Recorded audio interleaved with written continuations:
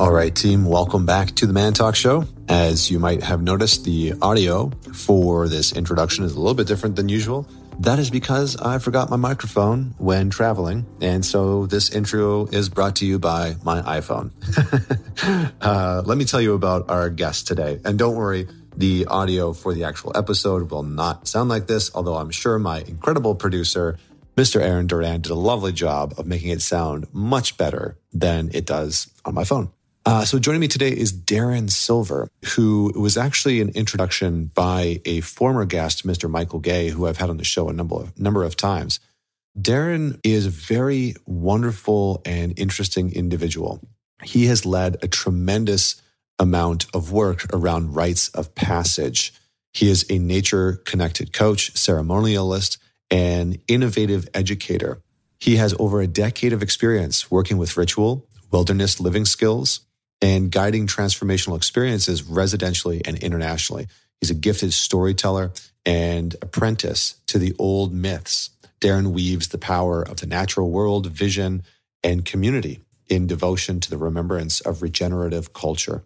So based on the bio, you can probably get a hint of what we are going to talk about. We're going to talk about rites of passage, initiation. We're going to talk about vision quest, but not in the normal sense, right? We're not going to talk about like, what is a vision quest and what do you expect out of it? We're going to go into the purpose of a vision quest and a deeper understanding of belonging or finding our place in the world. We're going to touch on purpose and a few other very important topics. So this is a wonderful conversation. I hope that you enjoy it. And don't forget to man it forward. Any of the podcasts that you've enjoyed recently, because I've had some phenomenal guests and some conversations I've really enjoyed, and there are more to come. Please do man it forward with somebody that you know will enjoy it. Maybe listen to it with your men's group. Maybe listen to it with a friend or your partner or a buddy and have some discourse and dialogue about what you enjoyed, what you didn't like, what you disagreed with, and what made you go, So without any further delay, please welcome Mr. Darren Silver. All right, Darren, welcome to the Man Talk Show. How are you doing today? Doing well. Thanks for having me on. It's great to be here with you. Yeah, pleasure to have you here. And I couldn't remember when we jumped on the podcast who had connected us, but it was a former guest and a friend, Michael Gay. I've been thinking more and more lately about this notion of the responsibility that we as men in our current times, that we as men have always had, but specifically right now within our current times, the responsibility that we have to discuss openly some of the challenges that we see happening within our world, within our culture, within our societies, and to kind of have a level-headed approach, because I think a lot of the discourse that's happening specifically amongst men is very charged. It's very polarized. It's very, in one camp or the other. Yeah. And so all of that's to say, I've been thinking more and more about gathering good men in groups to have conversations that people can listen into, kind of like a campfire style conversation. Anyway, all of that said, I'm going to begin with how I always begin, which is tell us a story about a defining moment in your life that made you who you are today. Yeah. As I say with that, there's a few of them, but the most significant defining moment was when I went to New Jersey and studied at the Tracker School with Tom Brown. And at that time I was 20, so it's nearly 20 years ago. And his school focuses on wilderness survival, tracking, awareness, philosophy. That first course, the standard course, is really physical skills, like entry-level survival, shelter, water, fire, food, tracking, baskets, flint napping, etc. And at the end of it, the last 2 days, Tom got into the more philosophical side of things. And he asked the class, and it felt, and it still feels like he was asking me directly. He said, "What's your vision?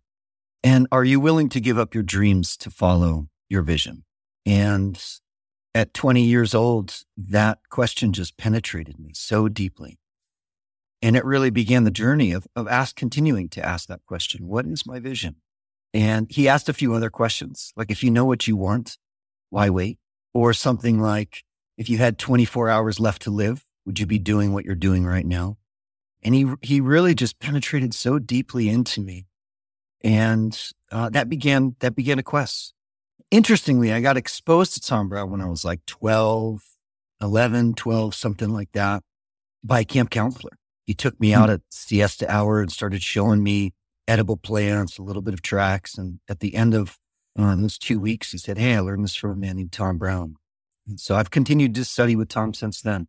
Yeah. Very, very cool. Very cool. I mean, I just, it's interesting because a couple of sort of threads that got sort of tugged on there. Like my wife and I just moved last year to a property we bought where we built a home in upstate New York, and there's like 5.2 acres of land. And then behind us, there's just hundreds of acres of land. And it's been wonderful because as a child, I was in Boy Scouts and all that kind of stuff, but I found myself, all of my sort of formative moments as a young boy were out in the wilderness, just out in the backyard, exploring at the lake, wandering off into the bushes. And I found this kind of renewed sense of connection with nature in the last little while, especially as I've had a son. I have a boy that's turning 2 next Monday, actually. And so I found this kind of richness of myself wandering off into the forest and also taking him and prepping to take him camping and all this kind of stuff. And so it's interesting to hear you talk about being so young and learning about these things. Why do you feel like that's important? Why do you feel like, and is that a male specific only thing, or do you think that there's benefit in both men and women as young boys and young girls venturing off into the wilderness and learning some of these skills and learning to be in the sort of womb of nature, as one might say? Mm-hmm. Yeah, I do think it's important for everybody to have that connection. And, just looking on a physical level, we're wired. We evolved in relationship with nature. So we're wired to have this connection. And if we don't have that connection, then I feel like we're not occupying the fullness of ourselves or really occupying where we are. When I observe most people, they're not really where they are. They're somewhere else. And there's so much, as you spoke, there's so much inspiration, awe, wonder, curiosity that can emerge from a connection to nature. Yeah. Can you say more about that? Because I agree with exactly what you're saying, but I think maybe for people listening, they might be like, "What do you mean by that?" That people aren't necessarily where they are. They're there, but they're not there. What do you mean by that exactly? Mm-hmm. Yeah. So it's really interesting. We're having this conversation, and I'm looking out my window, and a hawk flew up right in the tree, right in front of me. So cool. All the magpies are freaking out about it. How do I enter into this? That's such a tough question. Where I go with it actually is a broader context into the realm of vision. And for me, like vision emerges from an ecology of relationships. Most of the time, what I observe is people either have those ecology of relationships just between humans or just within themselves. And so to have an ecology of relationships with place turns on a certain capacity in us for vision then to emerge. And for example, the land where I live, there's cottonwoods, there's a red-tailed hawk, there's chokecherries, there's the creek right over here. And having a relationship with 3 or more elements of place actually gives it enough complexity that I inhabit it. I don't know any other way to say it. If it's just one thing, if it's just the pine tree out there, then it's not enough substance to actually get into, to feel the communication happening. Usually takes 3 or more. There's a dynamic communication that occurs. So that's really important for all of us because I feel like we all came into this world with something to give. Something that if we don't do it, if I don't do it, if you don't do it, it's simply not going to happen. And so to have, like I go into power, like people are really interested in power. To me, power is the amount of relationships that you can increase with place. And that's where vision naturally wants to come up from. Because nature is always expressing what is. Always. That hawk is nearly always going to behave as a hawk. cottonwood is nearly always going to behave as a cottonwood. Us humans, we can fool ourselves all the time. So when we get immersed in a context which is always expressing what is, it's naturally going to draw out who we truly are. Mm-hmm. Yeah. It is interesting that we as human beings seem to have this unique capacity that is constantly drawing us and pulling us towards falling asleep with regards to our own nature Mm-hmm. and our own relationship to nature, Mm-hmm. you know, and that seems to be amplified very much. When I misrepresented what you said, because when I heard your initial statement, how I sort of took it was that we're not present to the moment because we're so often distracted by technology and to-do lists and all of the sort of normal shit that we have to deal with on a day-to-day basis. And so I took your initial statement as saying, not simply that we're not present to the place that we inhabit within nature and within our surroundings, but that we're not present to the people or the environment that we're in because we're somewhere else in the sense that we're distracted. Mm-hmm. Mm-hmm. Yeah. So how do those two things interplay for you? The notion of distraction moving us away from a connection to our inherent place or our inherent environment. Yeah. Yeah. At the tracker school, they call it the demon of distraction. I mean, there is so much information playing out all the time in the natural world. Like to be bored out there is, well, it's kind of sad because there's so much happening all the time. So what I often find is we're addicted to information. And when it comes to, let's just say, put it in the context of decisions, oftentimes people either need more information to make a decision or courage. And we don't have much courage most of the time. And so there's this constant addiction to like needing more information, but to actually just go out and sit for 20 minutes in nature, most of the time for people, it just requires courage and to slow down the desire to like need more. And that plays into, for me, a conversation of initiation and rites of passage. As Martin Prechtel would say, something like, are you willing to become the breast and no longer be just looking for milk? And it's a metaphor, so it's not quite gender specific. It's like, are we able to be generative as opposed to needing more? It's interesting. I mean, I've been diving deep. Oh boy, his name is now escaping me. He wrote Smoke Hole. Martin Shaw. Martin Shaw. Thank you. I had Martin Shaw on the show, I think last year, and I had gone into his work, read a couple of his books and really, really loved it. This sort of notion of myth and nature and the sort of calling of the soul and the importance of story. But one of the things that I really liked, and I think you're saying, and correct me if I'm wrong, but it sounds like what you're saying is that when we allow ourselves to be immersed in nature, that it sort of strips away the natural distractions and what we're left with is ourselves. And this sort of natural relationship to ourselves becomes much more glaring. You know, I think it's why people go to things like Vipassanas or go to vision quests, is that we know that the rigors of our day-to-day life and the to-dos and the kids and the businesses and the careers and the bosses, all of those things can slowly constrict our capacity to see who we are or to allow the emergence of what is trying to come forward of who we are to naturally come out. So is that roughly what you're saying, or how would you reword that in your own expression? Yeah, I mean, that can be the case. You know, I think we're often destination oriented as well. One of the most amazing awareness exercises that can take place in nature is to follow a 4-year-old, you know, to follow, as opposed to saying, we got to go somewhere right now, or you have to do this, but to let them lead in that place of curiosity. And I get the pressures of day-to-day life. We just have to discipline ourselves and carve it out. We have to carve out time to foster that connection or that relationship, as we do with any other relationship. Yeah, it's interesting what you're saying. Like, my wife and I have a practice of bringing our son out onto the land and then just walking around with him, right? Letting him lead the way. And it was funny at first because I think our natural tendency was to like, okay, we're going for a walk. We're going to go down the driveway. We're going to get out onto the dirt road. Maybe we'll go through the, the forest and the woods and whatnot.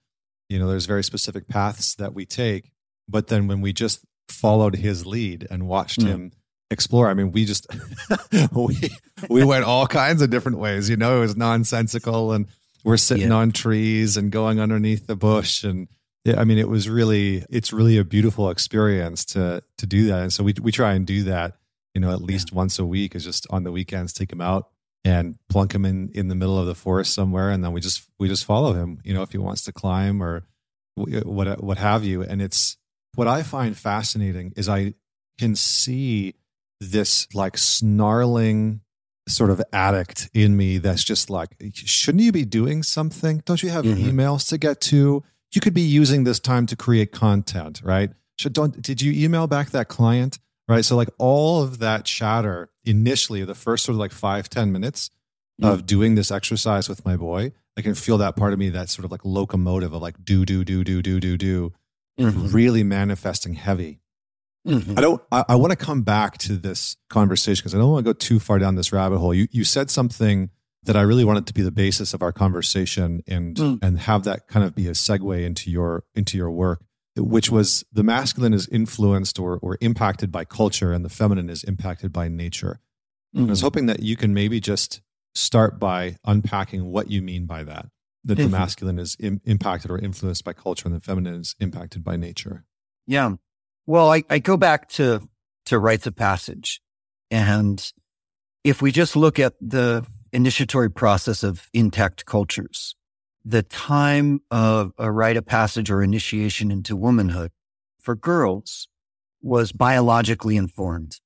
When their moon time came, they were brought into the initiatory huts, if you will, and taught what was needed to know by the elders. For boys, it was different. It was when they started to exhibit certain behaviors, overly competitive, deeply possessive, started to want to court. Those type of behaviors indicated that it was time for initiation. And it was usually a bunch of boys that happened simultaneously, 5, 10, 20, 30 at the same time. And so how I really define culture is the reflection or a mirroring of place. So place being the earth, being a place where the people live. And how I work with that is the earth is a feminine quality. And so to be informed and be initiated for boys was to learn structures, language, relationship with place that reflected the feminine quality of the earth. So culture, in a way, I mean, I don't know how to say this like kind of crassly, but it is kind of crass. I believe that men need a certain external structure that informs them of how to be in relationship, more so than women. It's not like one or the other, but more so. And so when I look at culture today, it actually does the opposite of what its place was for thousands of years, for all of us, no matter where we came from, was to be in relationship with nature in a way that perpetuated its life. Now, the exact opposite's happening right now. We're extracting, pilfering, possessing at a scale which is just terrifying, actually. So to have culture to be initiated into that brought people into and brought men into a physical, emotional, spiritual relationship, taught them how to be here and be supportive of life. It's like, imagine being inside as opposed to outside, like having an intact culture is being inside the earth in some kind of way. It's being born out of the mother's world into the great mother's world. Yeah. Yeah, I think that the way I've heard it described, or the way that I've sort of come to understand it, is like knowing that you're a part of that. You're an intrinsic and inherent part of that ecology of the earth, of life itself, of nature, versus this kind of outer version of it. That you're somehow removed from it or outside of it. And I think what's interesting about what you're saying this notion that, rites of passage for young boys and for men brings us into an understanding of the culture of the place that we inhabit, right? The culture of the village, the culture of the tribe, or whatever that might look like, dependent on where you are. And what initially strikes me as very challenging is that it seems like, especially something like social media has made it so that nobody really feels anchored to a place any longer, because you don't necessarily have to. You can feel at any given moment connected to anywhere on the planet and any person on the planet based on who you can be in touch with. And that's a very specific kind of disorientation, And so can you just speak to that a little bit in terms of how that might skew our ability to connect to place as men? Yeah, well, it's a false sense of participation. It's like we think we're in participation by, let's just say, a social media, looking at a waterfall in Hawaii. We actually think that we're participating, but we're not. It's like hollow. It's completely hollow. I've sat with this more and more and more to try and understand this. And it's the only way that I can describe it is that it feels to me like it's lacking in some kind of vital nutrient that my mind, heart, soul, body require of being in the place versus that sort of illusion that I'm there experiencing it. Yeah. When I make a fire, not all the time, but a lot of the times, an outdoor fire, I use a hand drill or a bow drill. So fire by friction. If I'm starting a fire in a wood stove or something, I usually don't. What I've noticed with that is I have direct contact with fire. Actually, I don't necessarily create it, but my hands and, my work helps facilitate the creation of fire. So there's the degrees of separation between me and fire are very minimal. When I'm driving down the road with my car, if I'm heating up water for tea, fire is still there, but there's so many degrees of separation that I'm not able to find that pure and simple communication with fire.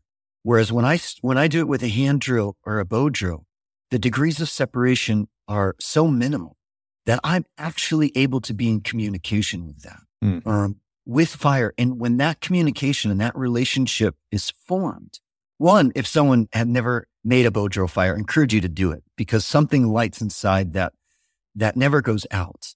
But also I don't know how to say it. There's spiritual truths that come through being in direct relationship and reducing those degrees of separation.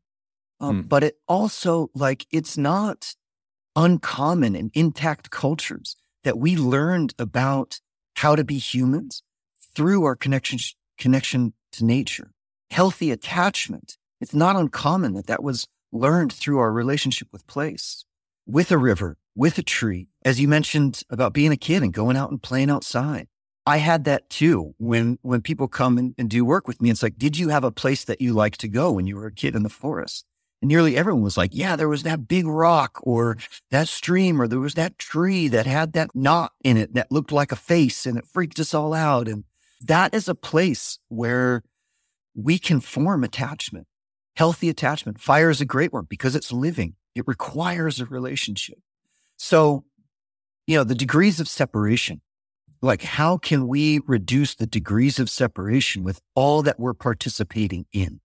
If we're looking at a waterfall in Maui, there are so many degrees of separation in that. It's like we're not going to get anything from that other than a fantasy. I like the analogy with the fire. And it's interesting because when we moved into the house that we're in right now, part of what I wanted to do, we were talking about just getting all this stuff for the house.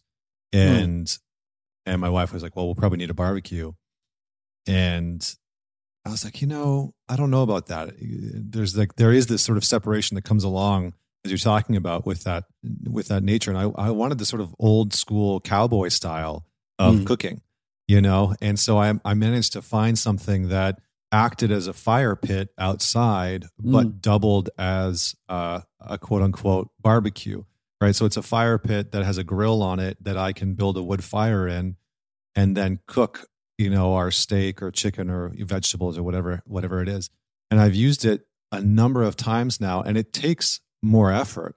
Certainly, it's a lot harder. I gotta chop the kindling. I gotta, gather the stuff to light the kindling on fire, blah, blah, blah, blah.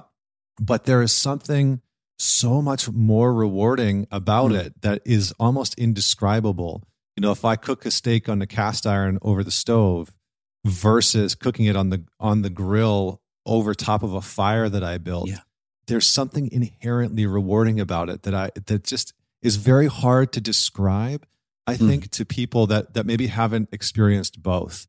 And so I love this notion that you're talking about of almost like removing, maybe not removing, but being aware of the degrees of separation that have removed us from simple things in life, and to find opportunities to reconnect to the relationship directly, whether it's to the waterfall or the fire or the, cooking a meal or what have you.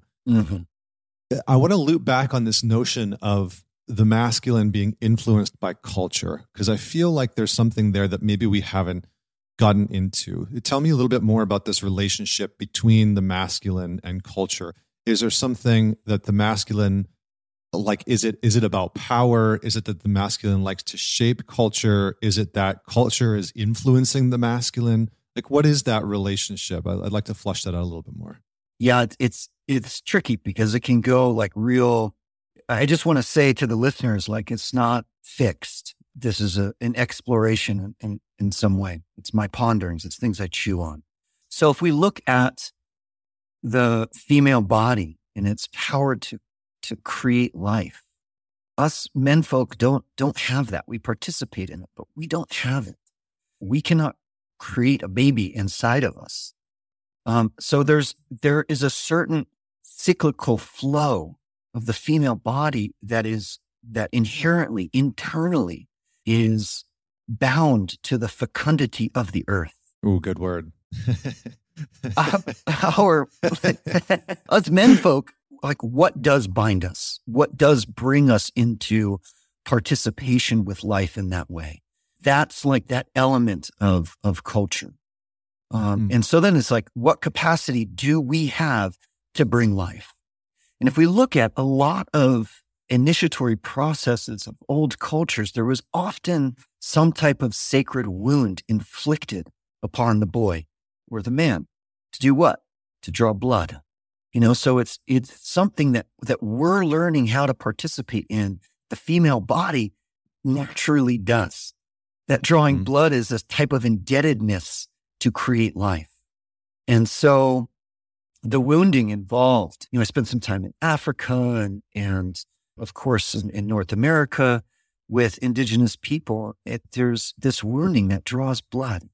And so it's an agreement to be part of creating life in a different way. And so, I'll pause there for right now. Is that flushing it out a little bit more? Yeah. I mean, I think our role in, there's this great quote by Richard Rohr that I've talked to it a couple of times, where he says, unless a man is brought on a journey of powerlessness, he will always abuse power.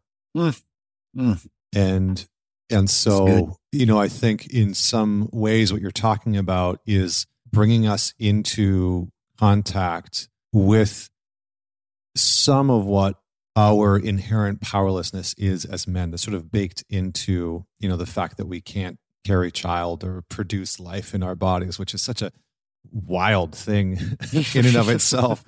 And so there's this natural kind of degree of separation that I think we as men can have in understanding the sanctity and the fragility of nature and life itself, and that we can take that for granted.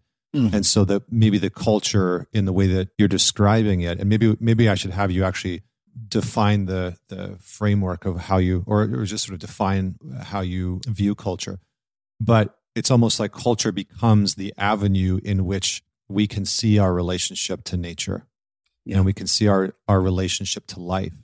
And that makes sense. I think when I look out in the world today, that sort of shows up with, guys being obsessed with politics or, whatever it is, right? Politics or money or the economy or gender politics or whatever it is. It's almost like this attempt to try and connect to something larger and broader than themselves. So yeah, am I sort of coming close to what you're saying? And then maybe secondly, could you give a little bit of a definition of the territory that you're describing when you use the word culture?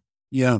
Well, just to go back a little bit, in my work with men, it's not uncommon that a phrase that I hear is, I just don't feel like I'm enough. Just don't feel like I'm good enough, strong enough, make enough money.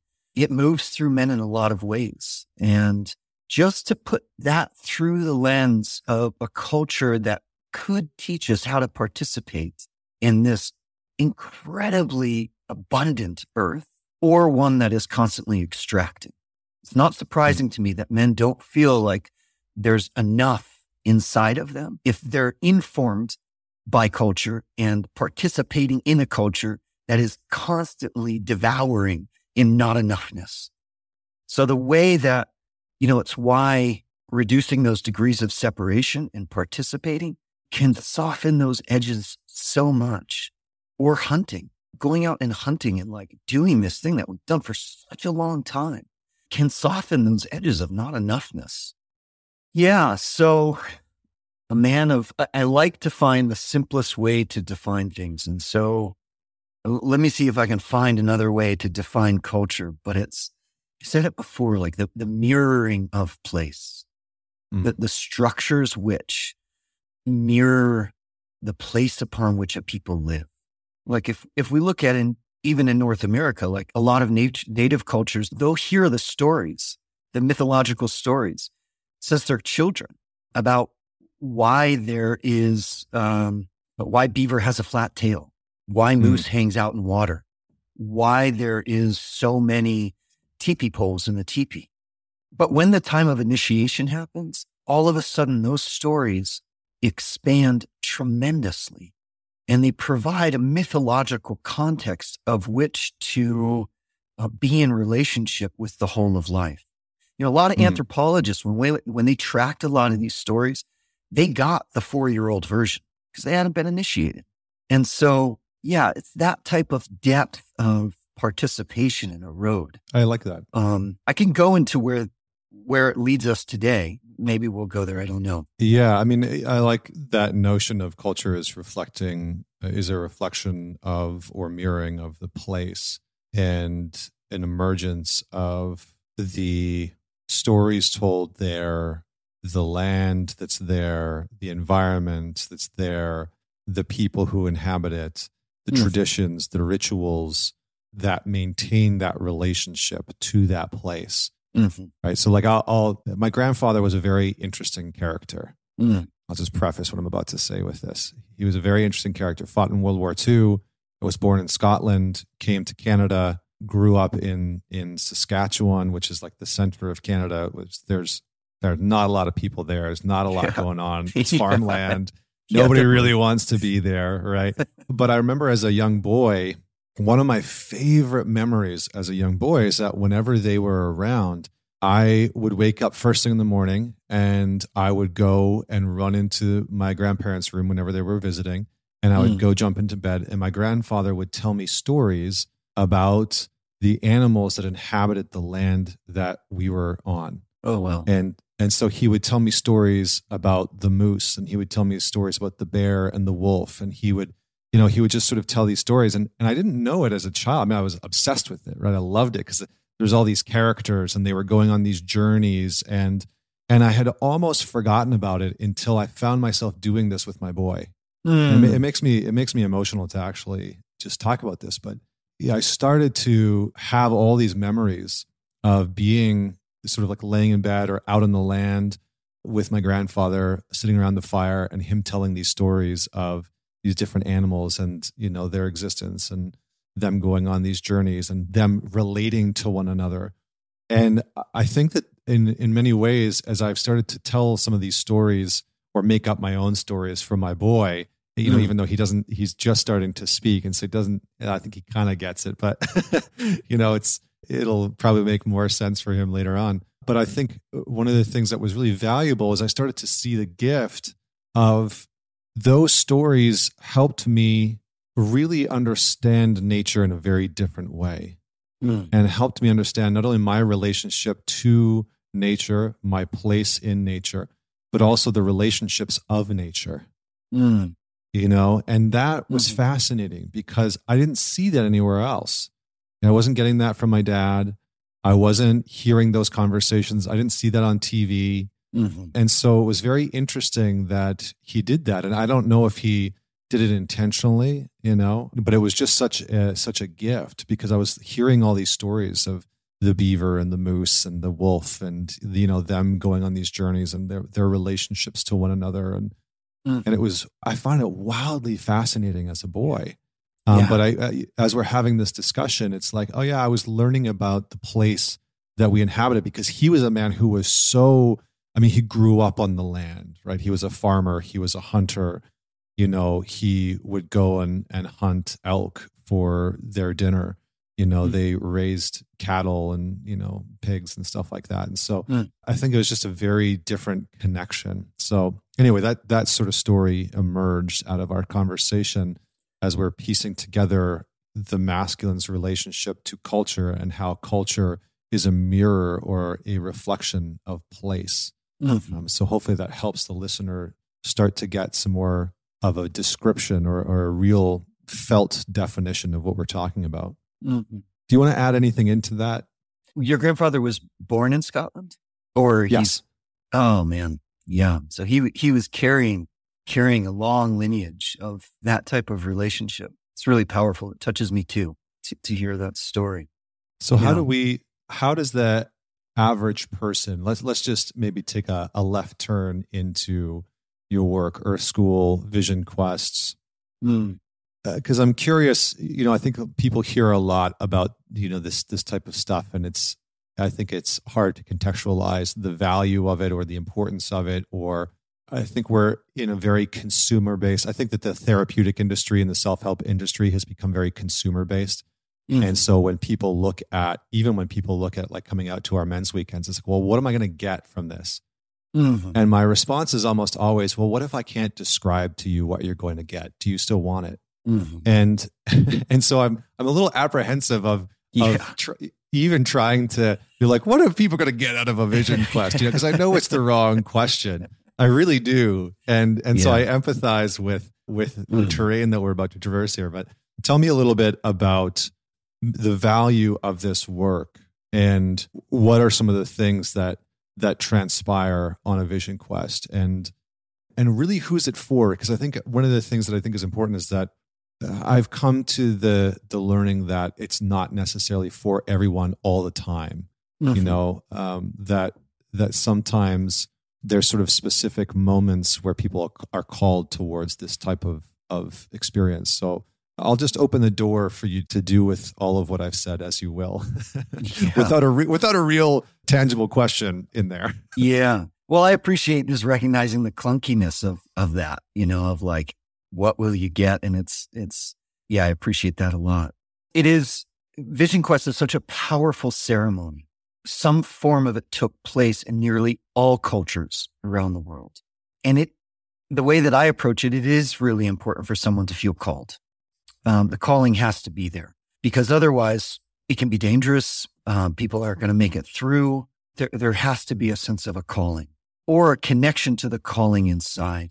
And, to speak about distraction, the way that I do it, the heart of the experience is 4 days and 4 nights solo with water and very minimal gear.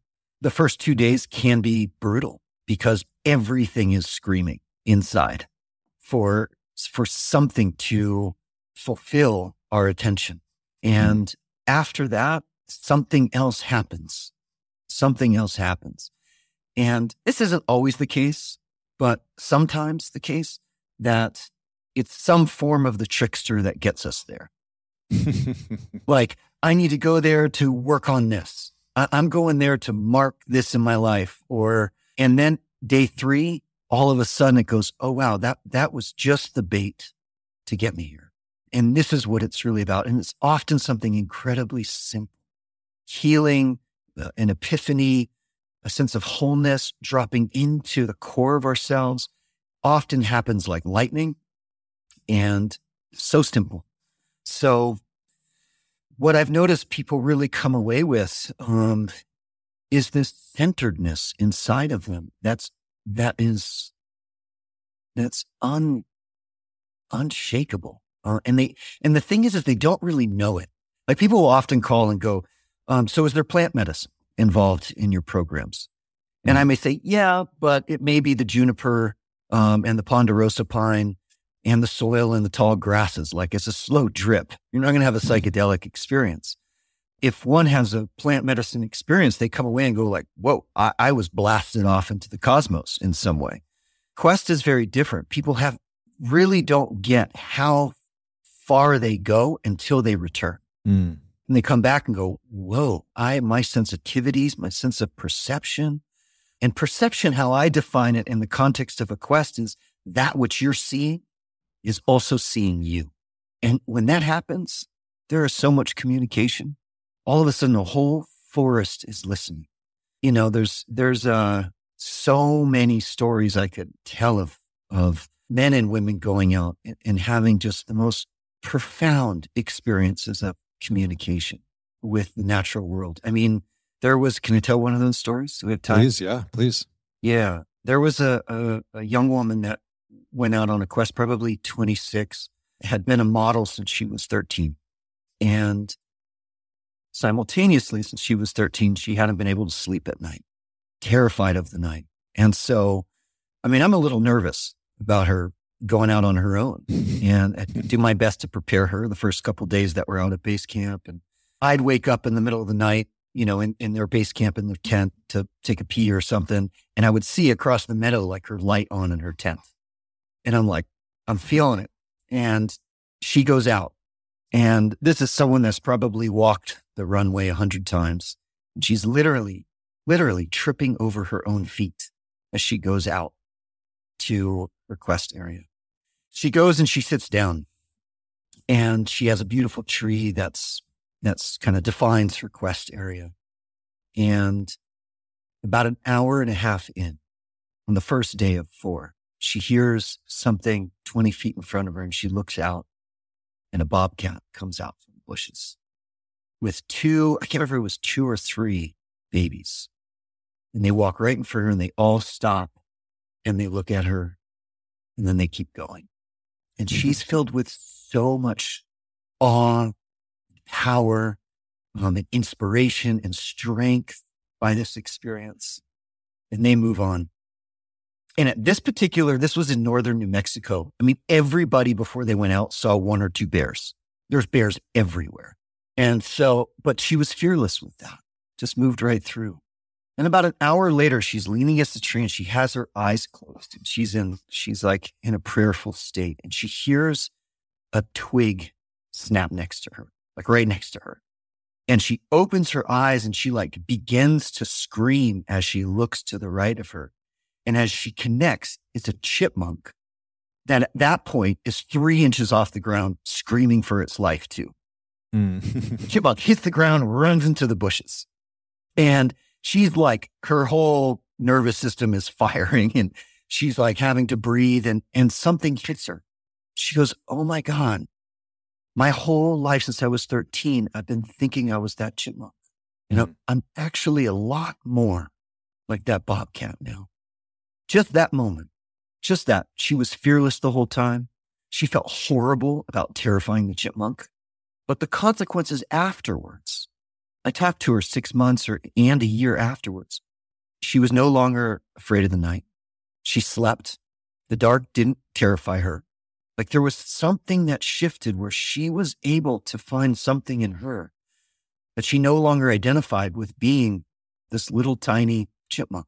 Which I love chipmunks, but it was more of that bobcat that was more accurate reflection of who she was. So yeah, I kind of went into storyland. So there's a simplicity to it. Tom Brown will say the vision quest is like a sledgehammer killing a fly. It shatters so much. My job is to prepare people for that And then when they return, really give them the skills and the tools to return home and really be able to live what came up for them. Yeah. What's the sledgehammer and what's the fly?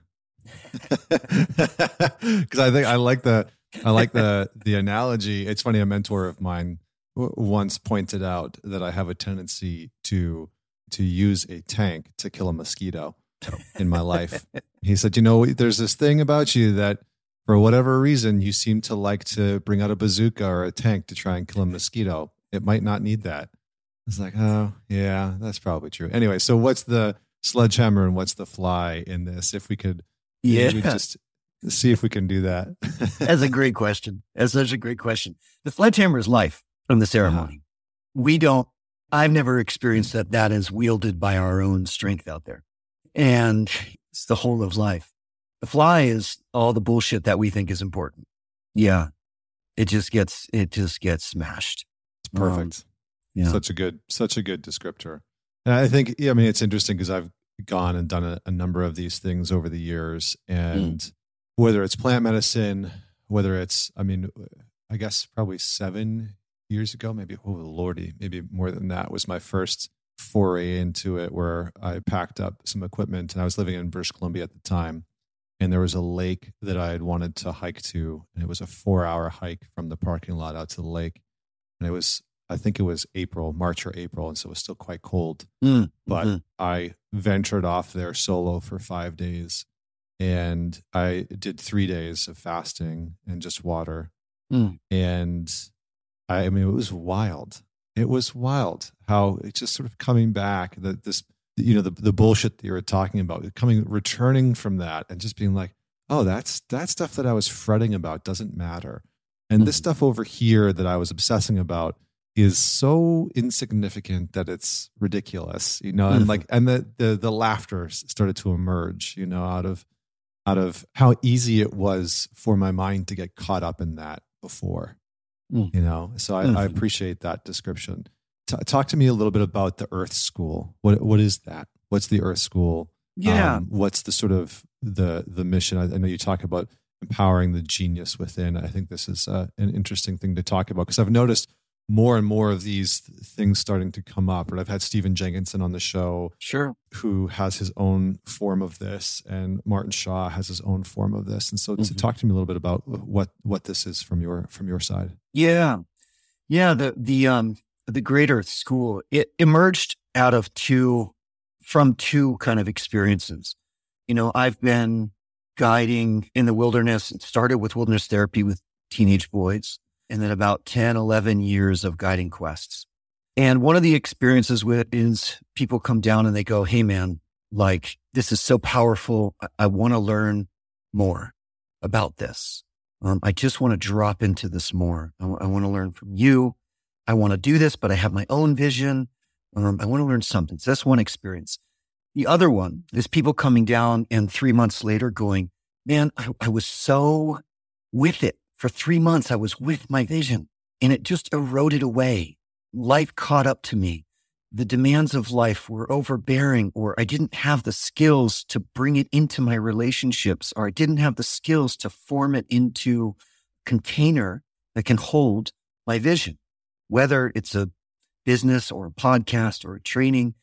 And so hearing that mostly past 3 or 4 or 5 years over and over again was enough for me to say, okay, I'm ready to provide that, to provide a container where one can really develop the skills to bring forth what emerges in the content. Because vision is talked about so much, and it's got so many different names, but the lens that I see it through and I'm in relationship with vision is different than I've heard it spoken about. And so to create a longer duration of time where people can really develop the skills to bring it out into the world. Cool. Is what the Great Earth School is all about. Yeah. And so it starts with the physical, then goes into the wilderness, then the relational, and then leadership. Yeah. Nice. And there's elders involved because I need a bunch of elders to keep my ass in line. You and me both. Personally and for the school that they're there. Yeah. They're there. So that makes me really happy. Beautiful. Well, Darren, thank you so much for this very fruitful conversation. This was fun. I feel like the gods of conversation led us into some good areas today. If people are wanting to learn more about you and your work, obviously we'll have the links to that in the show notes, but where would you recommend people learn more about you? Where should they follow along? Yeah, going to my website's great. DarrenSilver.earth. It's a good one. I am on social media, on Instagram, ds.silver. Not on there so much, but the website's really great. There's ways to see the work that I'm up to connect with the Great Earth School, to connect with me. Yeah, I'm really grateful for you, Connor, for having me on. And then if the listeners have made it this far, thank you for listening. Yeah, really grateful. Awesome, brother. Well, thank you so much. And for everyone that is out there listening, don't forget to man it forward and share this podcast episode with somebody that you know will enjoy it. And that's it for today. Thank you so much for joining us. And until next week, this is Connor Beaton signing off.